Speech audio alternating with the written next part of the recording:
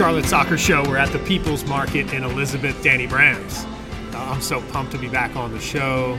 It's a Wednesday early evening on the back end of happy hour here, and it's great to see you, and it's great to have a beer as well. How long has it been since we've done this, Johnny? I don't know, but we're at the People's Market because we're for the people, and the people have been clamoring for an episode for us to get on and talk. I was at a holiday party recently, and there were some TIFOs there. There were some tremendous friends of the show who said, hey, you guys taking a break? Are you off for the rest of the year? Are we going to get an episode before the end of the year? And I said, hey, sit tight. Enjoy your holiday. We're working on a few things. It's so nice to be back. And by the way, we're in the midst of a World Cup. So it's not like we've been doing no content, Danny Brams, because World Cup banter on our YouTube page has been an awesome outlet, a new outlet for us. You can follow us on YouTube. Just search Charlotte Soccer Show. Subscribe to our channel there. We'll get into some World Cup talk, Danny Brams, but I'm hosting the show, which means we're talking Charlotte FC. It's back to the main. It's back to the good vibes of what brought us together to create this show originally. Yeah, I will say, subscribe to the YouTube page. It's been a lot of fun talking World Cup. The Cup is almost over. We're gonna continue the transition into Premier League banter on the weekends. We're gonna be posting videos there with Geslin. You and I, we're going to be doing some interview content with some people who can't make it out for a night of drinks with us, but they want to talk to us. I've got a couple people lined up that want to come talk about the first season into the second season.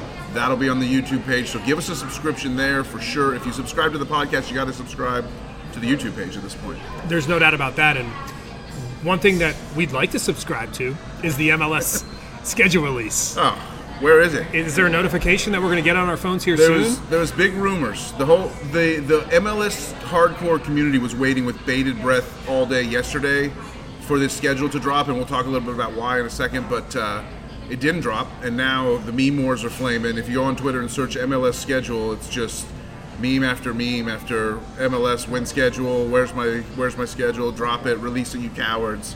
All that is going on.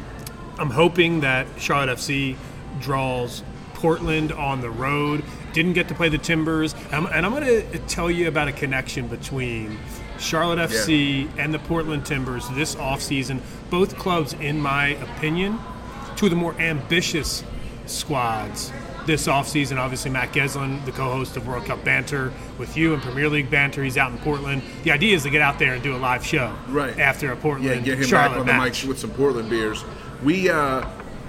We need to play Portland for a couple of reasons, personal and professional, as you're alluding to. And, like I said, part of the reason we probably would have done an episode earlier this week, but we were waiting for a few things to become official. We thought the schedule would be out. It's still not out yet. Oh, is there something else that's happening? We thought that Charlotte would have a huge new signing to announce. They have not announced it yet, but we had to get on the mics to talk about what is essentially about to happen. Here's the deal, Danny Brams. Enzo Copetti. If you're a Charlotte FC fan, if you're a supporter of this club, get to know the name, because on MLS.com, when I see Tom Bogert have a story Tommy Scoops from a source that says Charlotte FC reaches a verbal agreement to sign Enzo Copetti, that means to me that this deal is done and it would have to fall through in order for Enzo Copetti not to be for the crown next year. I don't know where we rate this deal on the Darwin Machi scale, in terms of being done and thinking it was about to happen and then it fell through at the last second. That one fell through for some weird reasons. Enzo is he did have an injury in his most recent game played in Argentina. That is a concern, but no one thought it was like super long-term damage. And so they're going to check him out, get him a medical clearance for this trade to happen, with the knowledge that he did take a little bit of an injury, but he should be fine for season to begin. And once that medical is cleared out of the way, I think it'll become official. We'll get an announcement. Who knows? Do you think that there will be because this Enzo Copetti, we kind of skipped over some of the details in terms of he's going to be coming from the Argentinian League, goal scorer extraordinaire for Racing Club in Argentina, who won a title last year in Argentina, the top of the league. Right. And so he's one of their main guys, starts every game. So this is a major signing that's going to be coming. That's why we're so excited about it. This will be a club record signing, I believe. I believe the fee will be more than what we paid for Carroll. And so does it lead to a big event like we saw that you attended last year, the sort of welcoming of this new player in a big way inside of the stadium? So Tom Bogert also had in his report The deal would be around $6 million if it gets done. And Carroll was $5. It's pending a medical and final details before being officially completed. Just like we were waiting around for the Latanzio contract to get signed, we're all of a sudden waiting around for Copetti to get pen to paper as well. I don't like the fact that both the manager and now the new potential star striker has taken time to sign the contract. What's the issue here? It's dotting I's and crossing T's. It's making sure the medical's good. It's making sure. I'm going to rate it. I asked the question earlier, and I'm going to answer my own question. I'm going to rate this at about an 8.5 on the Machi scale. Is where I feel we're at with this. I'm just glad that we could get Darwin Machi's mentioned on this show again, and maybe won't be for the last time. You never know. I have some further evidence. There's further evidence, which was Enzo posting on all types of social media last week.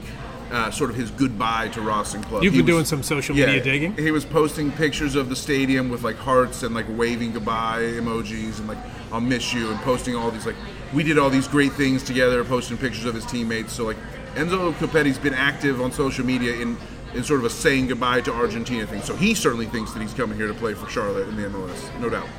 This is a big deal. You can follow us on Twitter. Remember, if you listen to the podcast, you might as well join the conversation on social as well at For the Crown, baby. There was a tweet thread that you could see from me recently. Yeah, you dug in deep. You put your Sofa Score hat on and got busy. I certainly did. And the reason why is because, Danny Brams, we're not going to try to convince you why this signing could be game-changing. I think ultimately we want to give you perspective. And the reason why I brought up Portland, the reason why I think Charlotte FC and Portland are in the same boat this offseason is because both teams missed the playoffs. Yeah. Both teams, you could argue that Charlotte FC met expectations, but remember the goal was to make the playoffs. Right. Portland Timbers, that's a strong organization, always the goal, right, to make the playoffs. And both clubs were clearly not happy with the results in 2022. And Portland was poised at the end of last season to get there. They were right on the doorstep and kind of faltered, and they lost a few games and drew a few games late that cost them. So the Timbers sign Brazilian midfielder Evander for a club record deal, and he's going to be a massive signing. I would argue he is the top signing so far this offseason. Sure. If you're an MLS fan but you don't follow, and you might maybe say, if you're out there listening right now and you like MLS, you love Charlotte FC, and you're a Premier League fan, that's a pretty typical profile of a lot of our listeners, I think, and that's great. That's what. But we want to give you some info here, as someone who follows like the Danish league, where this guy Evander is coming from, and he's played in the Champions League. You watched Evander play in the Champions League for FC Midtjylland. Like, this guy is legit good ass box to box midfielder who has been dominating the Danish league and is going to come in and dominate MLS. He's very good. He's going to make Portland right away an instant Western Conference title contender once again. It'll get them right back where they were before in the last couple of years. If there's a club in the MLS that I'd like Charlotte FC to kind of model its franchise after, I think Portland Timbers would be the very near top of that list. Yeah, and I like that. Ultimately, I think what Charlotte FC is doing with Enzo Copetti, Charlotte FC has made the second most impactful signing this offseason. And I think ultimately, by the end of next season, you could argue that Copetti could have been the biggest game changer in MLS to start the next year. But remember, on paper, it's Evander is the most biggest signing off season of any club, and Copetti's 2 in the whole league. I agree with that for sure. But also, I will say that there is a report as well here that says there could be a new number 1. Inter Miami close to MLS record deal with Lionel Messi. Just as another, again, as someone who watches global soccer, let me just put out there that the Messi signing would surpass the Evander signing were it to happen. That's the type of expertise you're going to get here on the Charlotte Soccer Show. So I mentioned that tweet thread, and what I would encourage our listeners to do is go to sofascore.com and check out Enzo Competti's heat map.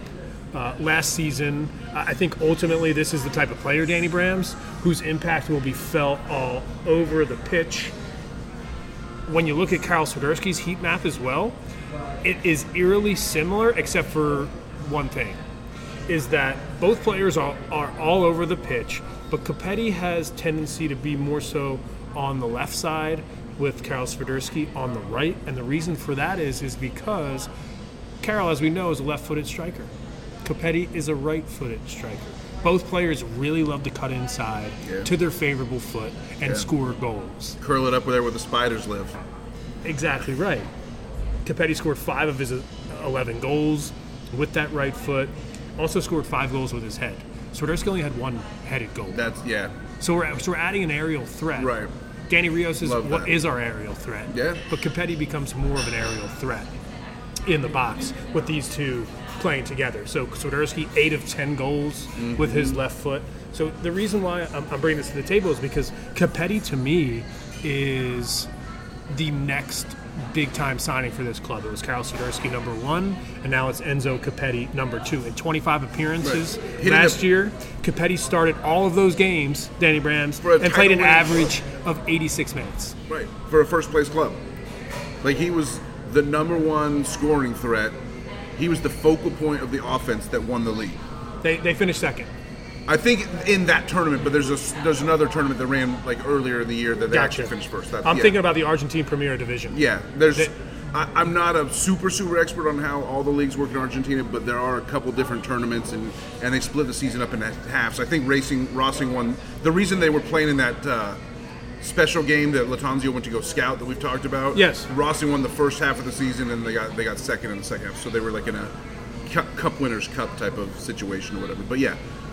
It's great. It's a really quality squad, regardless. That's what we can say. And so it's not like we're getting like the best player on a bad team is what I'm trying to point out. And so like this is a guy who's coming in here to do business, and he's in the prime of his age. Is he 26, 27? I 26. think. So it's like this is a dream scenario of like a guy who's just could have gone to Europe, had his eyes on the Italian league. He spurned the Italian league to come to Charlotte FC.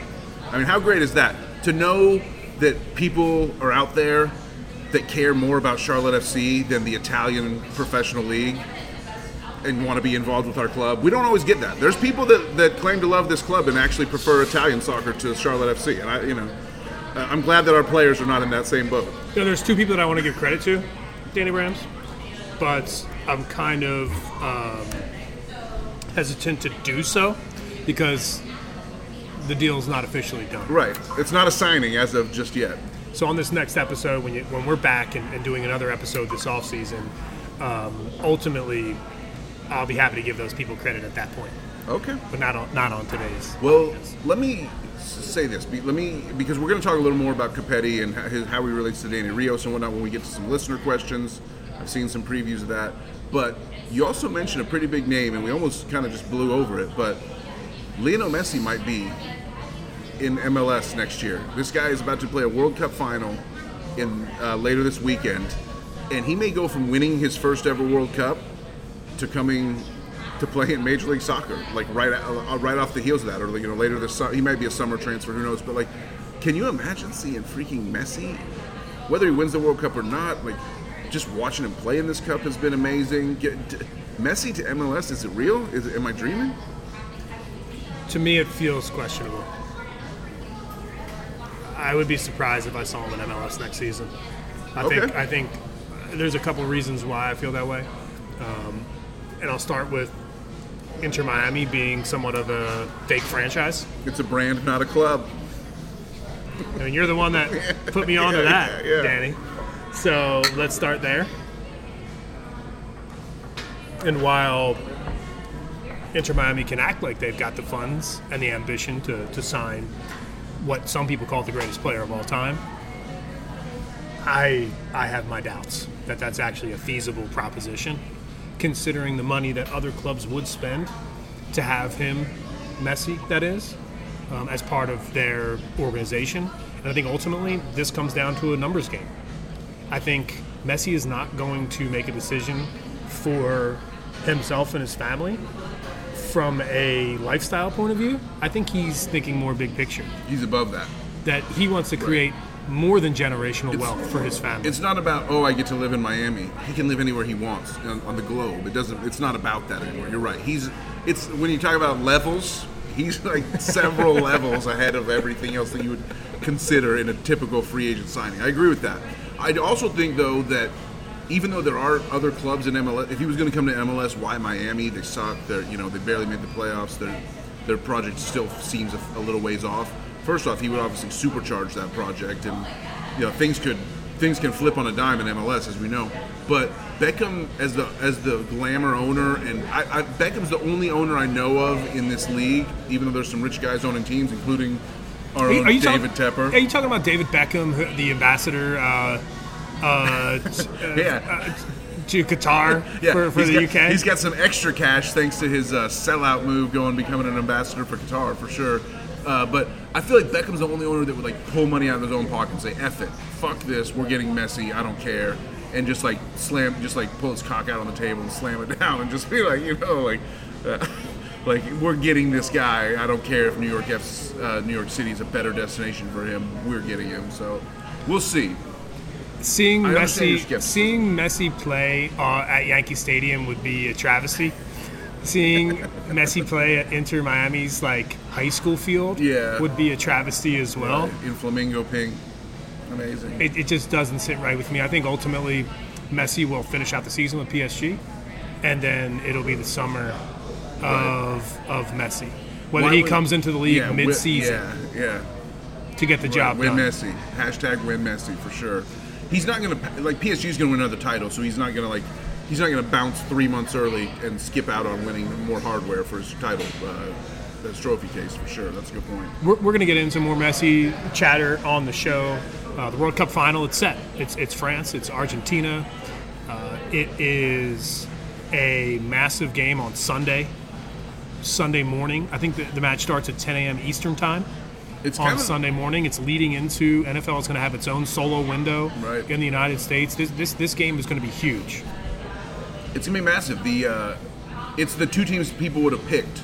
If you would have said before the tournament, who does Fox want to see in this final? If they couldn't get the United States, they would have taken any two of Brazil, Argentina, France, and they would have leaned toward Argentina and France because the storyline is amazing. Mbappe, who's actually gone quiet the last couple of games in the Cup, as far as I've read. Well, unless you watched him today just dance in the box. The goal created, the second goal that was all created by Kylian Mbappe. Really? Okay. Yes. So he's not being shut down totally, but he hasn't scored the last couple of games. Right. But Mbappe and Messi, club teammates, they play on PSG together. Now they're facing off against each other as the talismans for their respective nations for a World Cup title. It's absolutely, you couldn't write a better storyline in soccer, in world football for sure. It's absolutely insane. And I picked Messi before the start of the tournament. I picked Argentina. And I know we talked about this before we turned the recording on, John. You don't just automatically stick with your earlier pick. You have to have the flexibility to change if you've seen different. But at this point, I'm going to stick with Messi. I just think France could win 3-0. Argentina will win a 1-0. You know what I'm saying? Does that make sense? It's going to depend on how the game goes, but in a typical sort of cagey final, teams not wanting to make mistakes, I see Argentina prevail in that situation. To me, there's one key to this match, and I'll tell you in a little bit. I'll make sure that Don't tease me, bro. Don't tease me. I know that you haven't been watching these last couple matches, and we'll get into that as well. Talk about why it's been a controversial World Cup, right, to say the least. For 12 years it has been, since Sepp Blatter opened that envelope, it's been controversial. As we're here at People's Market and Elizabeth, it's great to be back. For the people. We are here for the people, and the reason why is because Danny Brantz. I'm just so excited to be back in Elizabeth, and I'm looking out the garage door windows here. I'm seeing that platform, that gold line that we wait for on match days. We'll be cooking there here soon. It's the hair on my back of my neck is kind of standing up, just where's the gold line? Can we get to the stadium, please? Can we get to hooligans in the corridor for sure? By the way, what do you? I sense you going to wrap up a segment and tease a second segment coming here, but I just want to say, we forgot one of the most basic tenets of the podcast. What are you drinking? What are you drinking? The reason why I realized this halfway through the segment, we're rusty, is because. I smelled the dankness of your beer from across the table. I like that. I've got the Devil's Logic, of course, another Elizabeth favorite. Of course. The Pilsner from Devil's Logic. It's great. Great way to start an episode with a Pilsner. Not too not too fast, not too slow. You know, get you going in the right direction. Always. We love Devil's Logic. I went with, so as soon as we got here, first thing I did was I downed a Birdsong Brewery Lazy Bird. I was just like, give me a Lazy Bird. It's cold out, it's rainy. It just took me an hour to make what's usually a 20-minute drive to get over here to People's Market. Yikes. In the rain in Charlotte. I saw multiple ambulances and car wrecks along the way. It was very ominous. So give me a Lazy Bird. I need a brown ale to just like brown ale my life. But then I, of course, had to go back to one of my beers of the season, which beers of the season is real. By the way, I have a little spoiler alert. Anybody who's wondering like, where is your beers of the season episode that you guys always talk about doing and whatnot? For me, I got a little plot twist. They're all the beers of the season, baby. Every beer that I've fucking drank this year has been one of the beers of the season. Are you kidding me? It's not factually wrong. So anyway, I'm drinking a Lightning Drops, a Resident Culture Lightning Drops. We had a great time with this brew back in our Zero Fuchs Given episode, which was one of the episodes that got us in trouble a little bit this year if we're looking back here at the end of the season. But we drank a bunch of No Fuchs Givens, but I also had a few Lightning Drops that day, and so I saw it on the menu here at People's Market, had to throw back to it. It's a Northeast double IPA slammer. I think it's a 7 ABV. It's just like, get in, son. Let's go. Charlotte Soccer Show. John Hayes, Danny Brams. You can follow me on Twitter at John Hayes on Air. You can follow Danny Brams as well at Danny Brams, and you can follow the show at For the Crown Baby. Back on the other side, we're going to answer your listener questions. We're going to get more into the World Cup final. Talk about some off-field controversy as well. A couple other topics that we have. Can we yell at MLS a little bit more about the schedule not being out yet? Hey, I asked the VP of Communications what the deal was. Right. He's ghosting me. Was it an AMA or what?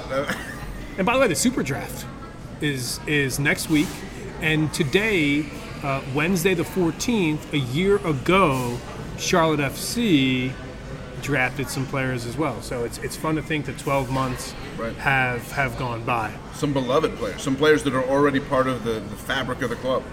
Exactly. So the final topic, a couple topics actually. Apple TV, the launch is coming soon. Going to get your thoughts on that.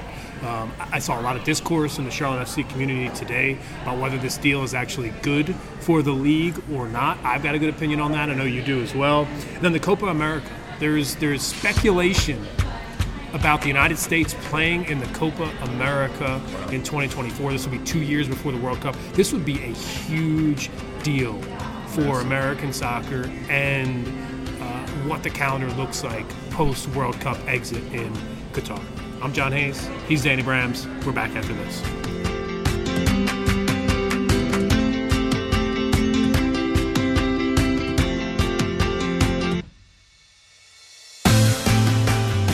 All right, we're back. Charlotte Soccer Show. John Hayes, Danny Brams. Here at the People's Market. Still for the people. Elizabeth and... There's more people. It's filling out in here. This is a neighborhood spot. Elizabeth, as you know, and I've got huge news. Breaking news. That's what we do. Hooligans Elizabeth has opened its doors once more. It's back. It's back. They had a packed house for Hell yeah. England, France. They had a packed house for USA matches here on Elizabeth Avenue as well. Incredible. It's the best. I thought it would never come back. I thought Hooligans Elizabeth was just a dream. Was just a magical dream that we lived. That maybe it wasn't even real. I wasn't even sure. I hope to get back there and record an episode here soon. Got to. So I no choice but to. I want to give a shout out to Abby, someone that we know and love on this show. Hope she's listening to the show. If she's not, we'll reach out separately and say her fight over the last 6 months throughout this inaugural season with Charlotte FC, I think is one of the most touching stories you'll hear. Give a shout out to my buddy Brandon as well. And I actually think that they would be unbelievable podcast guests on this show. Well said, yeah. Just to talk about running Hooligans, right? Having the soul of soccer in the city, as we've said. Right, and having a big idea to open the bar, then all of a sudden getting hit with the reality of life and we don't need to get into that on the show today, but I just want to give a special shout out to those two for being two of the most real ones here in the QC. What we wanted to do on the back end of the break is get into our tremendous friends of the show and their questions. Danny Brams, I put out the bat signal today, and all of a sudden, you know what the bat signal is? It's the outline of the letters on this cap. Yeah. It's the CLTFC logo, with the L incorporated across that C. I love that logo. That when you see that logo in the sky, that's when you know. They call it the secondary, but it maybe should be the main. I don't know. I mean, I love the crest. No, the crest is number one. This is secondary for sure. Right. Yeah. But it's a nice one. But when you see that secondary logo shining light in the night sky, that's when you know to send in a question. Here's what I know. When I see you wearing that hat, that gray flat brim with the CLTFC secondary logo, I know it's time to frickin' talk some Charlotte soccer on this podcast. You've got a new zip-up hoodie here as well. Gear. It's cold.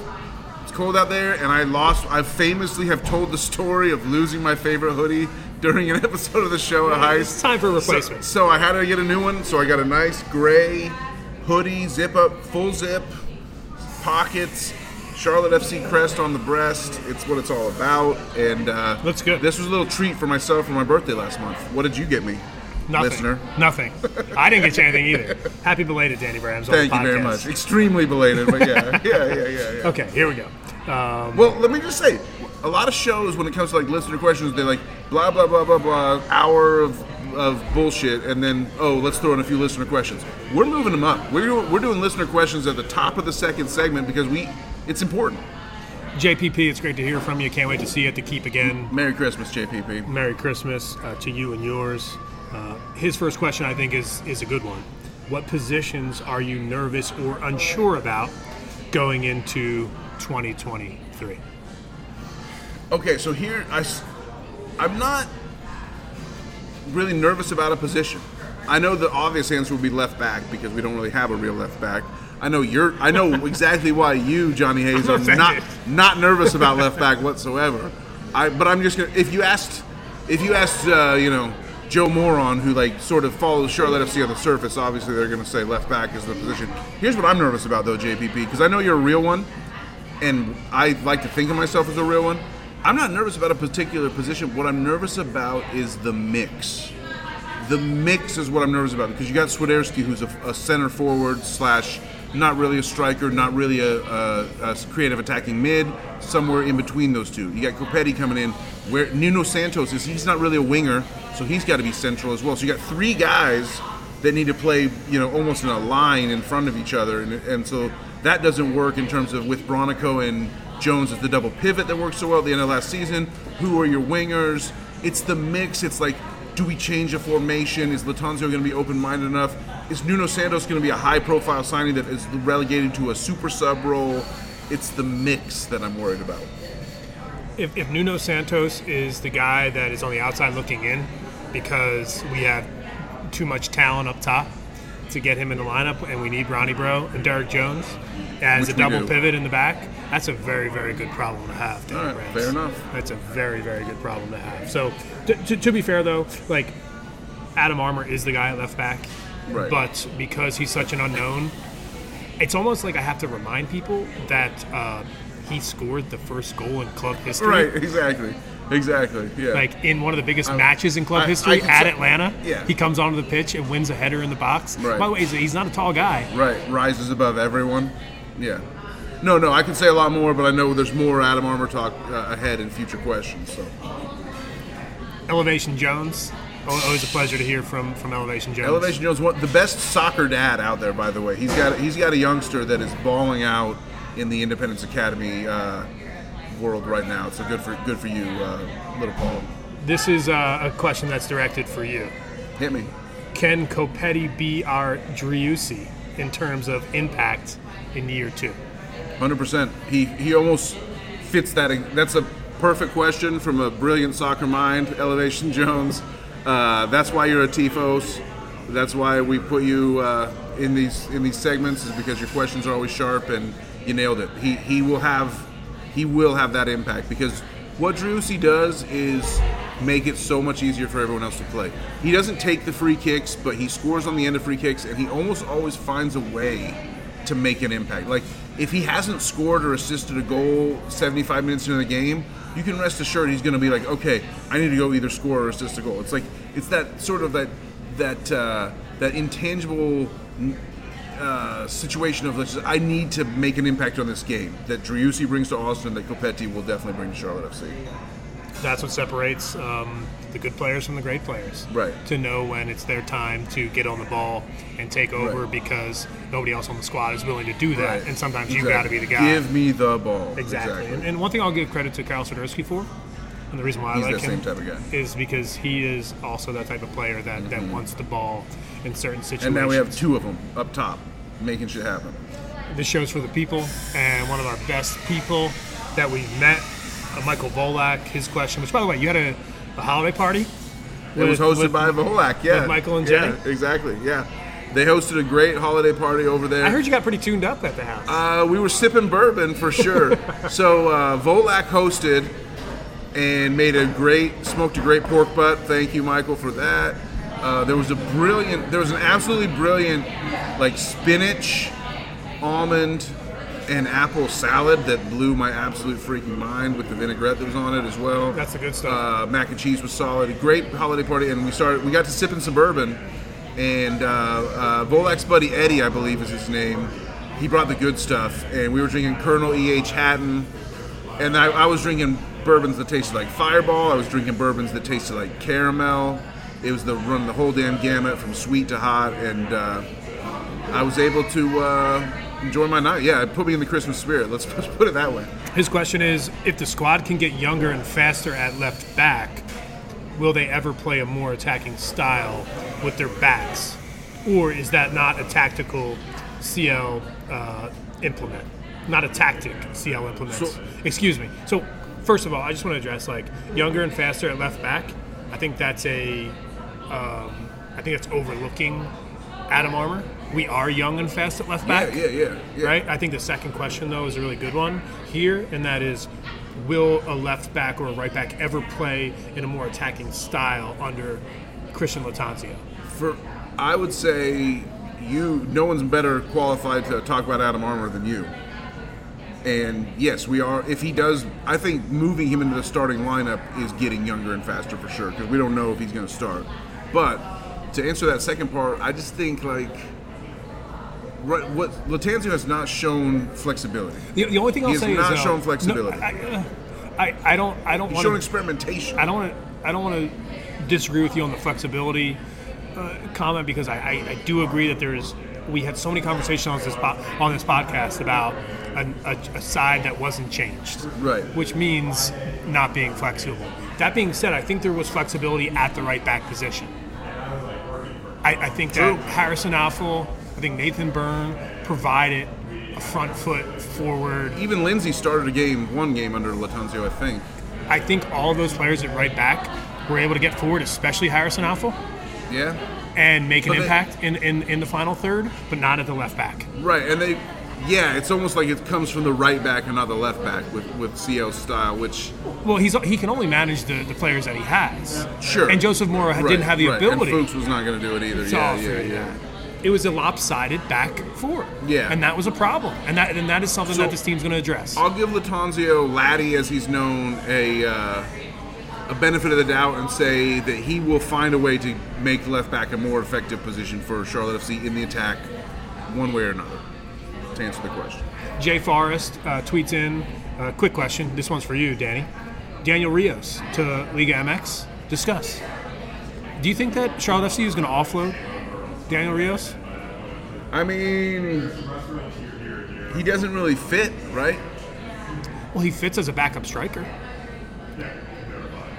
All I'm going to say is it makes a lot of sense to send him to Liga MX at this point. The thing is, he might be a backup there, too. You'd have to send him to a bad Liga MX team. I just feel so we've got Copetti coming in, who basically is the Rios replacement. He's a younger, faster version of Rios, essentially. He's maybe a little less strong. He may not ever earn the nickname the Bouncer, but it might be time for the Bouncer to bounce. Because not only do we have Copetti coming in as the presumptive starter, there's also whispers. There's a lot of excitement in around Bank of America Stadium offices and around the training ground. The name is starting to float on the wind a little bit here. Vinny Mello. Oh, Vinny Mello. You know, hey, don't sleep on Vinny Mello. This is a guy that, like, he's a youngster. I think he's 19 years old. Vinny Mello, Brazilian wonderkind who had major foot issues all of last year, had double surgeries. But the talk, one of the biggest stories of this whole Charlotte FC off season before the Copetti signing was this little scrimmage that we had out there against St. Louis FC, MLS Next Pro team. Visited Charlotte's training. They had a behind closed doors scrimmage, but we had some eyes behind those closed doors that told us Vinny Mello was doing some amazing things. So he like, if Melo's healthy and his feet are right, he really slots into that sort of backup striker role, and all of a sudden Rios drops down to third on the depth chart, not through any fault of his own, but just because he got a signing coming over him, then he has a prospect moving in ahead of him as the backup, and it's like, where does he go? You know, so I think Liga MX, he is a Mexican, so like that would make sense. There's more MLS teams. Sending him to St. Louis actually would not be the dumbest thing, because they need some talent. I don't know. I love the bouncer. I'd hate to see him go, but let me offer you a different perspective, right? And this is all about the cup, because it's always for the cup. In the U.S. Open Cup, the Lamar Hunt U.S. Open Cup, Danny Rios as the starting striker. Sure, sign me up for that. For sure, I think that we can make a cup run with him as the man to play in that role. Like Enzo Copetti, Kyle Swiderski. Don't worry about playing in the cup. Right. We've got Danny Rios. And you don't start Mello in the cup. That's where you would need. I would like to see Mello in the cup on the wings, on one of the two wings. Yeah. I mean, he's a dynamic player, so we don't know if he can really do the winger as opposed to striker. I'd like to think. Again, these are whispers floating on the wind. If these whispers are what I would hope they would be, it's that he's not just someone who's a stand-up striker in the box. He's somebody that can move to the left or the right. Right. We'll find out. But Danny Rios plays that, and then there's another cup competition this year that Charlotte FC will be in for the first time. The Leagues Cup. Right, exactly. We have extra matches against Liga MX. So maybe Danny Rios isn't going to Liga MX? Right. Maybe he's playing against Liga MX. What if we sent him to Liga MX and then he ended up playing against us in the Leagues Cup? That. But no, what you're saying makes a lot of sense, and I'll say as a backup to strengthen what you're saying is that Rios, by all intents and purposes, absolutely loves it here, loves the team, he's a great locker room guy, can probably accept the fact that he probably knows Copetti's better in his heart anyway, so like if he's up for it, if he wants to be the veteran leader who comes in and makes an impact at key times, there's no one I'd rather have. He's in the fabric of this club. He scored 4 goals against fucking Philadelphia and fucking kept them he kept Philadelphia from hosting MLS Cup final, which if Philadelphia had beaten us in that game, they probably would have ended up hosting the final, and they might have won the MLS Cup because it was hostile territory for them to go to LA. So Daniel Rios affected who won the championship. In that quad goal game for Danny Rios, SofaScore had him as a 9.9 rating, and my only question is, what do you got to do to get a 10? Right. The fifth goal is what it was needed to get that .01, 1/100th to get there. Fuck. Amadio, your friend, a fellow So Rare player. Amadio, great to have you. Always listening to the show. Big time for So Rare. Good luck on your law school finals coming up, Amadio. It seems like Amadio's doing big things. He says, everybody is talking about Carroll and Copetti, but what do you think about our situation on the wings? And what will they look like? Personally, I love Yordi and the technical ability he brings. Wow, that was a quick fling. Those 2 months where Reyna was playing unbelievably out of his mind. Great, yeah. It feels like a quick fling with somebody and you barely know her name. Right. It started with a Y. That's all I can remember. And Shinya, Gaines, and Yuzviak, they can all put in a shift opposite. You know who we forgot to mention? Kerwin Vargas. Right. It's all shit. And when you think about the fact that Yordi Reyna makes more money on a monthly wage than all those other younger, more dynamic or potentially more dynamic players that you mentioned, going all the way down to Vargas, it's not looking good for Yordi to make any big impact. I would expect him to be moved out either before the season or in the mid-season transfer window. I just don't see Yordi Reyna being as much talent as he has. He just doesn't really seem to fit into this club's future. And the fact, and I know why Amadio likes him, by the way, because he's a So Rare player and I'm a So Rare player. And So Rare is a fantasy game where you sort of own a card of the player. Do you guys both own that card? Them. So we're both Yordi Reyna owners. So that's why, it's in my best interest. It helps me in my fantasy gaming and gambling aspects if Yordi was to play. But I can objectively sit back and look at the landscape and say that it's not looking good for Yordi to make a huge impact for Charlotte FC in 2023. Next question, Spurts guy. He chimes in. By the way, as of this recording, Tottenham back on the pitch in 12 days. Wow. On Boxing Day. Wow. They're going to kick off the Premier League return against Who Brentford. needs Christmas when you got Boxing Day? He asks us, do you think anyone on the current roster will end up spending most of the time playing for the next pro team? It's a good question. From my understanding, the only person that I would say on the quote-unquote on the roster that will play big for next pro is Brian Romero. That's exactly who I was thinking of. Yeah. It's too low of a level for even Armour. Armour's scored our first ever goal. He's young. Armour's not even 20 years old, so you can see it. But the MLS Next Pro has been described to me, even though I'm not an expert on watching a ton of MLS Next Pro, it's described to me as sort of like a in between college and USL, but closer to college. So it's not really like a high level. Even sending Ben Bender there would almost be like an insult to him. You wouldn't send Jalen Lindsay there. He has way too much time in this league. I could see Lindsay going to USL, unfortunately, but Next Pro is just kind of a little bit too low of a level for most of our guys. Shout out Chris Hagar, who did some training exercises over in Spain during this break. He was training with Mallorca in La Liga just to get some seasoning over there, play with better players. I thought that was really cool. It's not like he's going to go sign there or anything, but Haggard, I think, is someone who can be a bench impact player for Charlotte FC or go play for the Independents again.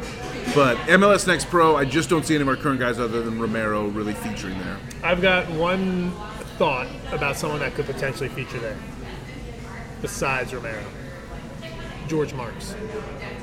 Oh, yeah, I can see that, for sure. Just to get some time the Clemson kid, on the pitch. Yeah, no doubt, yeah. Just to face some live fire, if you will, as a goalkeeper, no doubt. I can see that. Pablo Cisniega still on the squad? Right. I think Pablo has secured the number 2 spot, if not pushing for maybe making Kalina sweat at the number 1 a little bit, for sure. It's definitely going to be a battle in training camp, right. And as it should be. That's some advice to you, Amadio. Go buy a Cisniega card. Don't just rely on your Kalina. It's a really good question. And Hub Likes, Michael Hubbard, tweets in and says, what fixture are you most looking forward to next season? Does he have a copy of the schedule? Right. I wish I knew. I need MLS to tell me which fixture I'm looking forward to most season. We did mention the potential of going to Portland, which I think could happen. I think we'll play Portland. I don't know if it'll be home or away. I'd love to go out there. He says for me it's Chicago or Toronto for revenge reasons. Those matches hurt. Listen, we're going to play the Eastern Conference. We know that. So if you know the teams that you know that we're going to play everybody in the East. Of everybody in the East, which matchup are you looking forward to most? It's probably Nashville. Nashville's in the West. But they're moving to the East because St. Louis is coming in the West. Oh. So Nashville moves to the East, yeah. I didn't realize that. We're guaranteed to play Nashville home and away. And I love driving to Nashville. I love driving through the Smoky Mountains. I love driving up to Asheville, through Knoxville, over to Nashville. I could totally see myself driving to go see a Nashville road trip. And I think it's got to be that. I obviously plan to go when we face Atlanta, depending on the timing. I would plan to go there and probably get that club package again that we got last season, which was absolutely amazing. I don't see anything wrong with doing that. But since I've done that before, and Nashville would be new, they have the new stadium. Geodis is a pretty cool, brand new soccer-specific stadium worth checking out. So I'm going to say Nashville, depending on when it happens. That's one I'm looking forward to. For me, in the Eastern Conference, I'll say it's Inter Miami. Because we might be playing Messi. Yeah. No, I don't know. I love it. I love that. It's fun to see Miami come to town. Yeah. Because anytime Miami comes to town, there's a little bit of swag that comes with them. Right. Because of the Eric Krakauer very conflicted when Miami comes to town, you know. So it's I enjoy beating Miami. And of course, realistically, I'm a big fan of derbies. So Miami is fun for kind of a tongue-in-cheek, messy reason. Mm-hmm. But realistically, I care about one match and one match more than any. And it's Atlanta United. Sure. When Atlanta United comes to Charlotte, that's the match of the season for me, 10 times out of 10. We got to be doing the club package though, right? Down at Mercedes-Benz. Oh, we'll be back there. Yeah, I mean, and we'll make it. We'll travel again, and we'll be on. We'll be pitch side to watch the match. We should have a Charlotte Soccer Show pitch side meetup. We could easily take over that entire pitch side section. Right, it'd be way better than the package that was put together last year. So. Bridget McCall. She chimes in always. NC Tiger Girl. Yep, a big friend of the show. Now, this is kind of funny. I've talked to Bridget, and I asked her, "Are you a Clemson fan, or like what, you live in North Carolina, like Clemson?" NC Tiger Girl. And she said, "No, it's about Tiger Woods." And I thought you would like that as a big, huge golf fan. She devoted her script. She loves Tiger Woods, so she's the NC Tiger Girl. You know. She's not the first woman that's loved Tiger Woods. She asked us, with the newest acquisition and more to come. I'm sure. Do you see any hurdles for Charlotte FC with bringing these very strong personalities into the club? Do you see any clashes in alpha attitudes that could possibly affect the dynamics of the team currently? I mean, it's an interesting question. Speaking of Tiger Woods and alpha attitudes, let's go. To be honest, I do. I actually see it. It could be, and that's Latanzio's job, and that's the job of the club managers and administration. Yes, Enzo Capetti is a Argentinian striker who's going to come in with all these expectations plus all these accomplishments. He's of course thinking he's going to come in with the alpha mode and he's going to score it all. Karol Swiderski, he just played in a World Cup. You know, he thinks he's the best player for sure. He's pissed off that someone got signed up for a higher transfer fee than he did. You know, he's no longer the club record signing. He's pissed, you know? Like, you think Andre Shinyashiki's not a fucking alpha male? Like, of course. Like, I'm very worried that these personalities are going to go at each other and like push each other. But I choose to see the best aspect of that, which is, like I said, pushing each other and guys that like want to make each other better. And you can have a bunch of alpha males together if they all have the same goal and they're willing to work together to get it. And it's not necessarily about who gets the credit, but the fact that we all win together, then it can work. So we'll see how it goes. It's up to Laddie. It's up to Latanzio and his crew, you know? And I'll follow that question up with Queen's Pitch question. What's Queen's Pitch? I'm Queen's not familiar Pitch with Queen's is it's a new account. Queen's Pitch is a new account that just recently followed us, and it's like the women focused version of like Charlotte FC fandom. Oh, we gotta get Rachel involved with that. Yeah, exactly. Sign her up. Yeah, it's a group of like female fans of Charlotte FC who are like joining forces. They may start a podcast themselves. I was talking to a few of the ladies that are involved in that effort, and they're like, you know, they just want to show that the women are here too. You know, Charlotte FC fandom can be a little bit of a male-dominated space for sure. You and I are both two dudes hosting this podcast. We're kind of doing our thing. I'm proud of the fact that we've had a few of the great women in this scene come in and be guests, from Kayla Burns-Hefner to Jess Sharman. We'll probably do more, but like, that's Queen's Pitch. They're doing it for the ladies and the crown. The question is, what do you think is going to be Laddie's biggest hurdle to overcome this upcoming season? It's a speculative question, which I very much enjoy. I think it's going to be, now that you're the guy, now that you have the job, how is that are you different from interim to full-time? Do you start acting different? Or do you run your training sessions different? His whole biggest challenge is going to be adapting from the interim role to the full-time role and really putting his stamp on this club, which I think he kind of did in the interim role, I'll admit. But like, it's just a little bit different. Every week on this show, every time we talk to him, we always make sure to say interim manager Christian Latanzio. He's not interim anymore. How is that going to be different? You know how? He gets the backing from David Tepper to sign somebody he wants, and Enzo Capetti, and he goes and competes for the Eastern Conference. Right. Who he personally scouted. Yeah, he flew to Argentina. He's going to get his guy. Yeah. And I think that is a very exciting thing. if you're a Charlotte FC fan. You always want your manager connected to star players. Right. And now Christian Lattanzio is going to have somebody that he scouted, that he wanted into the organization, that David Tepper is going to back him. When ownership backs management, that's when clubs see success. Instead of having a bunch of MAR guys, we'll have a bunch of CL guys. We've got 2 more questions, and I want to make sure that we get to these. Alex Ventura. Big Al. I thought this was a great question. Takes us out of the Charlotte FC conversation a little bit.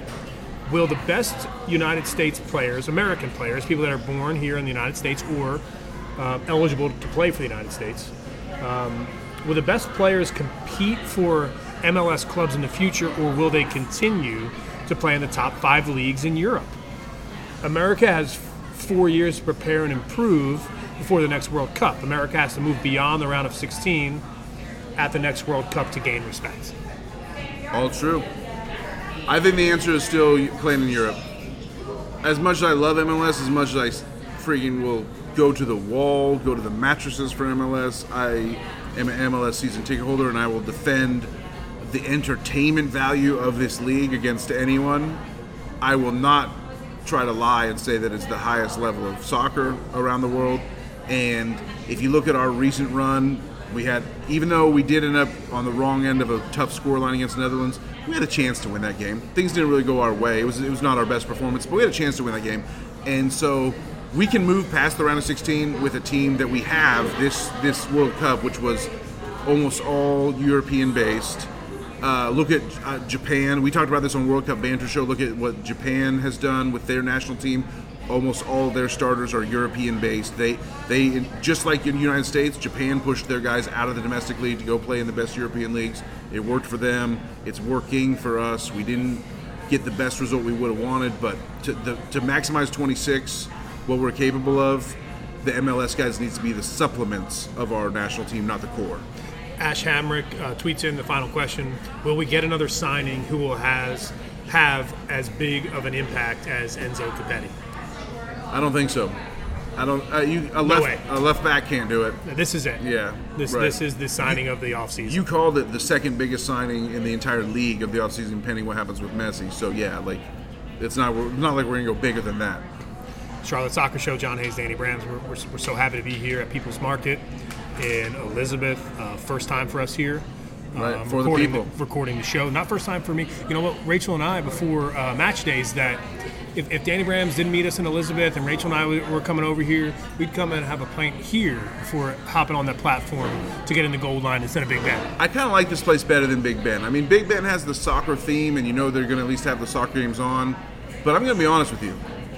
Big Ben food menu leaves a little to be desired. People's Market might have to be the new jam pregame. Well, if I were to rank the establishments here on Elizabeth Avenue, when you think about People's Market, when you think about Custom Shop, which is a fantastic restaurant 2 doors down from here, when you think about Big Ben, and when you think about Hooligans Elizabeth, those 4 establishments, you can add Viva Chicken, you can add the right next door, yeah. You know, you could add that as well. I like Viva Chicken, big fan of Viva Chicken here in Charlotte. Big Ben is way down on that list. It's hurting. And we only bring that up, not to talk trash, but just to throw that gauntlet down and be great, you know? Like, there's no need to have a mediocre soccer bar sitting here in the middle of Elizabeth on the gold line. We want them to be better than they are. Be great. All you have to do is walk into Hooligans Elizabeth to see how soccer should be shown at a bar. Right. So, it's the Charlotte Soccer Show, at For the Crown Baby on Twitter. Subscribe on YouTube, Charlotte Soccer Show there. You're going to get a fresh episode of World Cup Banter after the final on Sunday. It's We're going to wrap it all up. It's France and Argentina. We're going to talk about that match. We're going to give our predictions for the final. We're going to talk about a couple other topics on the agenda today. We've got one more quick segment for you here on the show. Don't go anywhere. Is the Copa America coming to North America here in 2024? I sure hope so. Charlotte Soccer Show, back after this.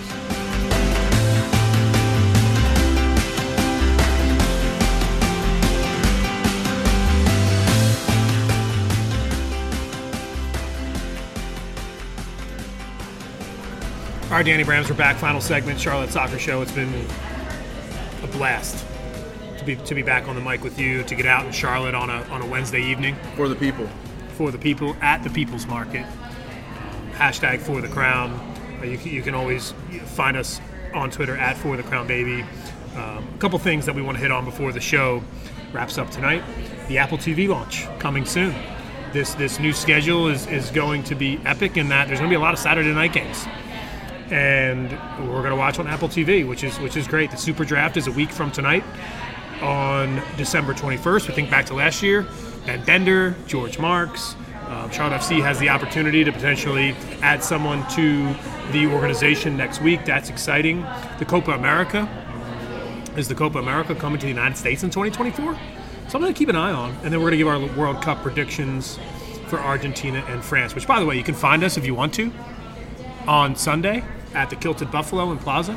We're going to be at the Charlotte FC watch party for this World Cup final match. Only place to be. We're going to get Danny Brams back, and ultimately let's talk about that to start this part of the show, Danny, because you've been through, I think, emotionally a lot over the last 2 weeks, really. Yeah. In regards to the untimely death of longtime United States soccer writer Grant Wahl. I know that this hit you hard, and I know that you've turned the cheek as far as watching games. Yeah, so I mean, I obviously love the World Cup, was following this World Cup 2022 very closely, and was running a fantasy game. It was part of our World Cup banter shows. We were doing the shows on the YouTube channel. And since Grant Wahl died last week, right after the first day of the round of six, or first day of the quarterfinals, I believe, I have not watched any games. I missed the rest of the quarterfinals. I didn't watch England-France. I didn't watch the semis here with Croatia-Argentina. I didn't watch France-Morocco. And for me, just to explain it a little bit, is just like, first off, I'll admit, I immediately suspected foul play, something nefarious. As soon as we got the news of Grant Wahl dying earlier last week, it wasn't completely out of the realm of possibility, considering his brother put out like a video on Instagram saying he suspected foul play. He believed his brother was killed. It was very emotional. News was like flying fast and furious. I saw Qatari YouTubers celebrating this death, and I'm sure they don't necessarily represent mainstream Qatar, if there is such a thing. Opinion necessarily. They could have been like the Charlie Kirk type YouTube trolls. Things got real very fast. Things got real. I was pissed. I felt like something had happened to Grant. He had questioned their whole issue with gay people in terms of wearing the rainbow shirt. He had been writing stories on his blog about, like, the day before he died, he wrote a story called "Qatar Doesn't Care Yet Again" about migrant workers dying, building these stadiums. And so I'll admit that I certainly thought there was foul play for the first couple days after it happened. We now know, as things have developed, if autopsies have been done. His wife came out today, in fact, with a great interview and a blog post saying nothing nefarious happened.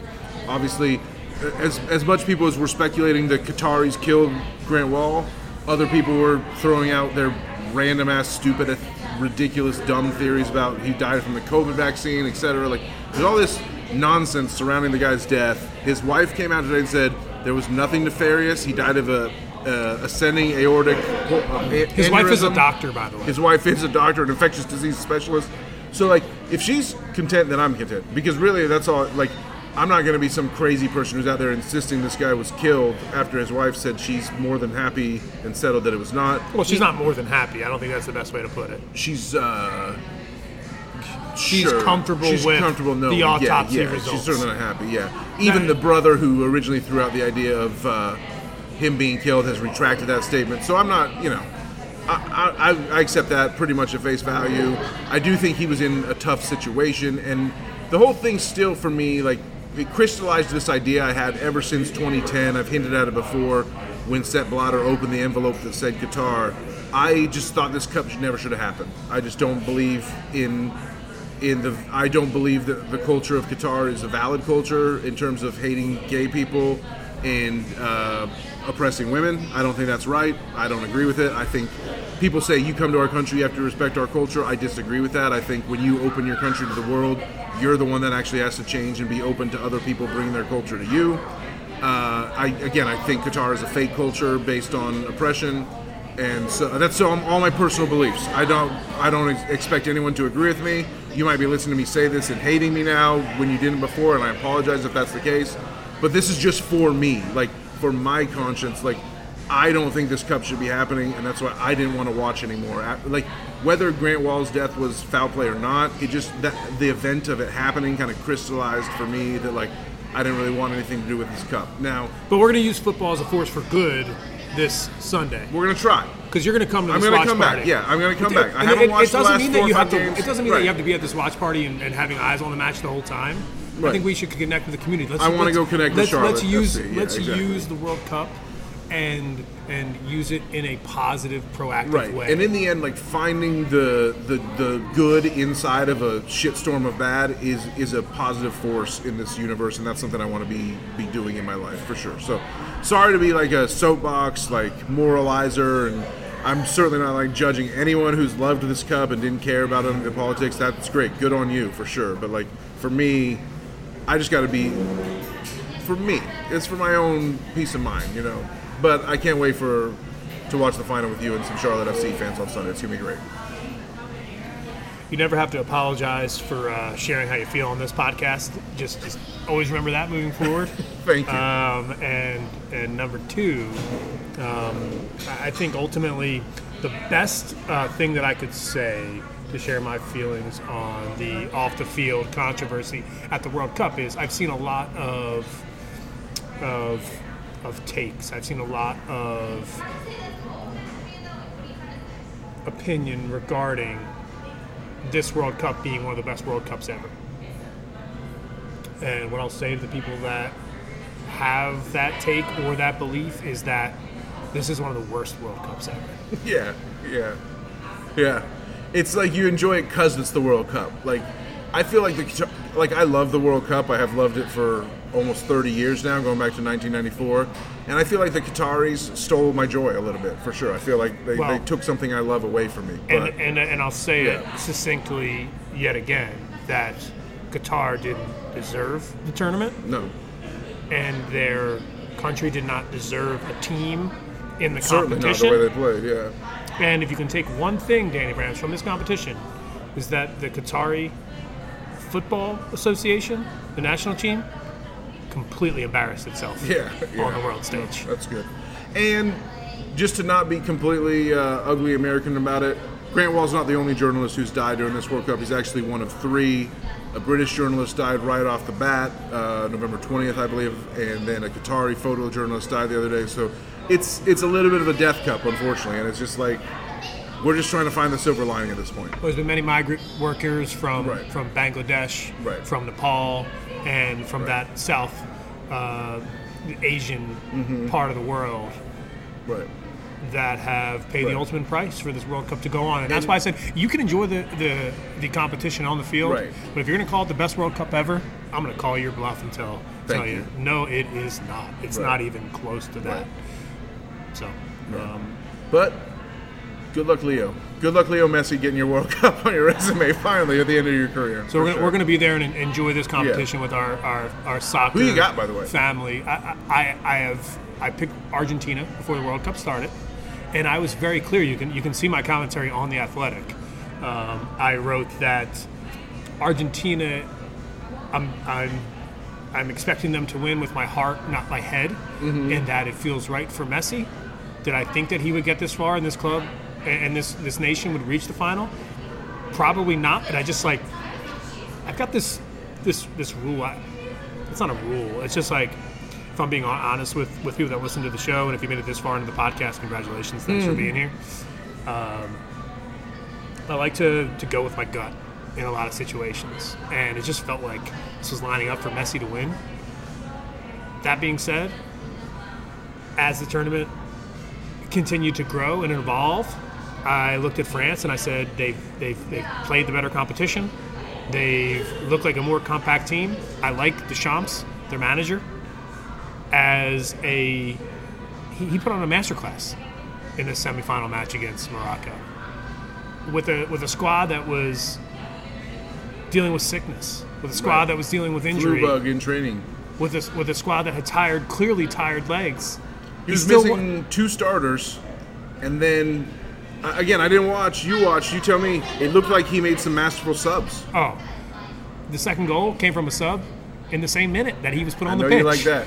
The biggest sort of paradox about you as a soccer fan, John, I'll say, is that you need the full 90. You require the full 90. You need a guy to go the full 90 to really be in your pantheon of great players. But also, you love a good sub. You also love a good sub.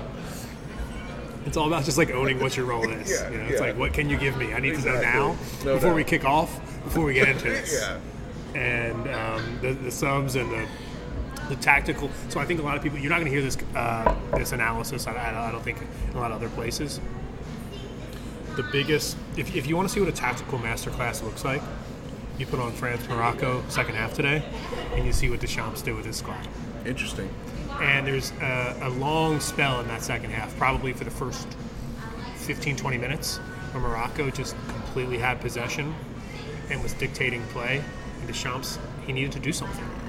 And he did. And his decision-making was fantastic. Marcus Thuram came in and dominated, right? Yes. Bringing Olivier Giroud off the pitch and replacing him up top with Mbappe. Mbappe started on the left-hand side on the left wing. And when Giroud came out, he was put up on the top, and they were going basically in tactics. It was a 5-4-1. Yeah. Instead of a. I can just imagine you watching that, just like eyes like drooling, just like loving. It was great, and it was just so easy to see. Like when you make tactical changes on the pitch, it's not supposed to be like this secret sauce that no one knows. It's not like a trick play in the NFL. It's more like obvious. It's like try to stop it. Yeah, it's the tactics have changed, and this is what they look like now. Right. It's like you have to be able to own the. Try to adjust, Berhalter. Oh wait. I have no clue how to do that. You know what? Let's throw Jordan Morris on the pitch. Let's see what he can do. We'll talk more about that next week after the final match. For sure. And we have a World Cup style competition potentially that the U.S. has a chance to be involved in. This is such awesome news. We mentioned earlier the Copa America might be coming to the United States, which is a South American tournament. Let me say this. If Copa comes to the United States, Charlotte should get a match. 100%. Easily. We'll sell out the upper bowl for that. No question.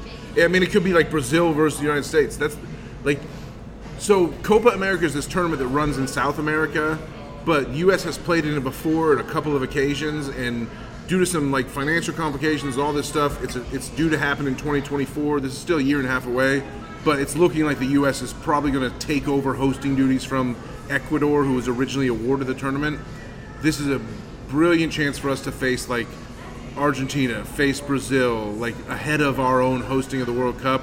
With Canada and Mexico, never going to leave those two out, but in our minds we're hosting. Just keep an eye on it. Right? There's not much I can add to this conversation. I just wanted to let the audience know that this is out there. This is being speculated. Summer of 24 could be a major Western Hemisphere tournament. And Messi, who knows? He might be taking a break from the Inter Miami season at that point to go play in Copa America. If the United States, if I'm thinking about, honestly, the build up into the next World Cup in 2026 in North America, if I'm thinking about realistic steps that can make this club an actual contender to make the semifinals, to make the finals, to win the World Cup, a dance in the Copa America. Right. Oh, it's perfect. It's exactly what this exactly what this franchise. I'm going to call it a franchise. Yeah. Because that's what it is at this point. Because we got franchise players. It's the perfect tournament for our new men's national team head coach to get his feet wet against big time competition. And we'll get into this. Maybe we'll have a woman coach on another episode. Yeah. We'll get into this on another episode. But I truthfully think that there's one person that needs to decide whether they're going to coach the men's national team in 2026, and it's not Greg Berhalter. It's Jesse Marsch. Jesse Marsch is going to be on the market at some point in the next 3 years, because I promise you he will not be at Leeds in 3 years. Right. Because the way that the English Premier League works is on a poor run of form at a place like Leeds. Right. As an American, you get in trouble very, very quickly. Yeah. Bob Bradley. And Leeds is not making the European competitions. No. Jesse March, his success at Leeds is one thing, staying up. Yeah.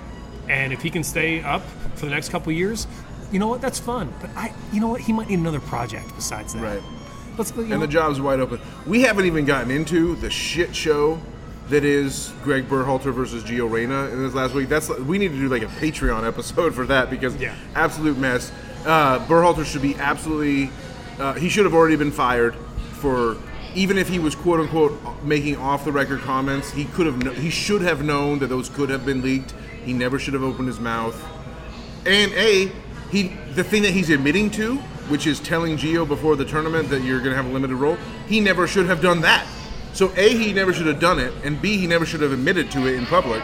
And so C, get the fuck out, and where's the new coach? Keep an eye on Jesse Marsh. It's going to be his decision. So Klopp. That's a whole different conversation. It's not the first time Danny Bramlette has told me Jurgen Klopp could be the United States men's national team manager, and I'm not even going to entertain that on the podcast tonight. Just know that he said it on this podcast tonight. We've got a couple more things we need to get to. The Apple TV launch is coming. I wanted to get your take on this because it seems like as the season's getting closer, there's a lot of bubbling conversation, a lot of discourse about whether this is good for the club or not. And I just wanted to, as we are 2 months away, really, from the start of the season, 10 weeks. Get your take on whether this Apple deal is good for the league. I can't wait. It's ultimately great. I saw, I'm going to borrow a take that I saw on Twitter earlier, which was like, oh, if you sign with Apple TV, then you lose the chance for like random tune-ins from people flipping channels. And to that I say, is this the 1980s? Like, give me a break. No one's flipping channels anymore now, dude. Like, it's not happening. You know I love to ride a wave. Yeah. I'm not channel surfing. Yeah. Really. Channel surfing is not happening in 2022. People are distinctly seeking out the content that they want, and you need to have a centralized home for them to get it if they want it. And so I love the Apple TV deal. I feel horrible for the fact that half the industry lost their jobs. That's unconscionable, and I hope all those What do you mean by catch half on. the industry? Well, I mean that half the local broadcast teams are going away. So, like, those people, like, I'm not just talking about commentators. I'm not just talking about the booth. I'm not talking about play-by-play and analysis. I'm talking about producers. I'm talking about camera operators. I'm talking about replay operators. I'm talking about sideline reporters. Like, it's a lot of people that are going to lose their jobs when these local broadcasts go away, and that sucks. Overall, I think it will be better for MLS fandom as a whole, and I hope those people are able to have a nice resume and go get other jobs elsewhere in the industry. And I'd like to see this industry get bigger. You and I both work in media. We always want to see this industry get bigger, not smaller. And the Apple TV deal does represent a shrinking of a job pool of the industry. However, I do think it makes it better for the fans, and so I'm ultimately in support of it. It's definitely something that you're going to hear a lot about in the next 2 months, because when Charlotte FC plays its opening match of the season and people in town want to go watch the game, there's going to be a realization very quickly that it's a package that they need to pay for to see the match, rather than turn on WXAN, which I enjoyed. I have a digital antenna at my house, and There's still stream on the Charlotte FC website for free. I'm not sure. We don't know that or not. Yeah, I hope so. No. If you have a season tickets, you have the Apple package for free, though. That's if correct. You have if you're a season ticket holder, you have the Apple package. I'm talking about home matches. Yeah, sure. If you're not going and you're a season ticket, you're not a season ticket holder, and you're at home and you want to watch the match, there's going to be a lot of people, very early on, that says, "Where do I find this match? Oh, I have to pay for it. I'm not doing that." And I think ultimately that is a realistic concern for people who want to see this club grow. But do you know what I have to say to that? Just win, baby. Just win, baby. This season for Charlotte FC is I promise you, and I'm going to put it on the record now, it's Wednesday, December 14th. This team is going to make the playoffs in 2020. I will be shocked if we don't make the playoffs. We'll both be with the shocked. Capetti signing. And Copetti 20+ goals, by the way, easy. 20 plus, easy? Easy. I'm not willing to go that far, but it is December 14th, and you have had a couple IPAs and maybe a brown lager. Carroll will have 25+ goals plus assists. Copetti will have 20+ goals. Charlotte FC legitimately has a chance to make a big jump in year 2. And what do they say? Sophomore slump or comeback of the year? No. Sophomore sensations, maybe. Just look at what Austin FC did, and that's the model. We can do it. We're starting from a higher launching pad than they did. They were second to last in the league, if I remember correctly, in their expansion season. We were 1 game out of the playoffs. So, are we going up, or are we to the moon? Going down to the moon. Rocket emojis. One thing I'll say is it's literally just a matter of time until we're all find out. So, with that, drop the schedule, MLS, you cowards. It's the Charlotte Soccer Show. I'm John Hayes. He's Danny Rams. It's been a fantastic episode. Thank you so much for hanging with us to the very end of this episode. If you have hung with us to the very end of the episode, we love you. You're a true Tifos at that point, for sure. And come out and hang out with us soon. And come out and hang out with us this Sunday. At the Kilted. We're going up to Plaza. What? It's the Kilted something. Kilted Buffalo. I knew it was an animal. I knew it was a kilted animal. I was thinking pig, but yeah. I know the blind pig is in Noda. Kilted Buffalo in Plaza. I've never been there. I'm excited to be there. I'll be there Sunday. Danny Bram says he'll be there. Meet the show. And we're gonna enjoy the hashtag meet the show. Until Sunday, as always. For the crown, baby.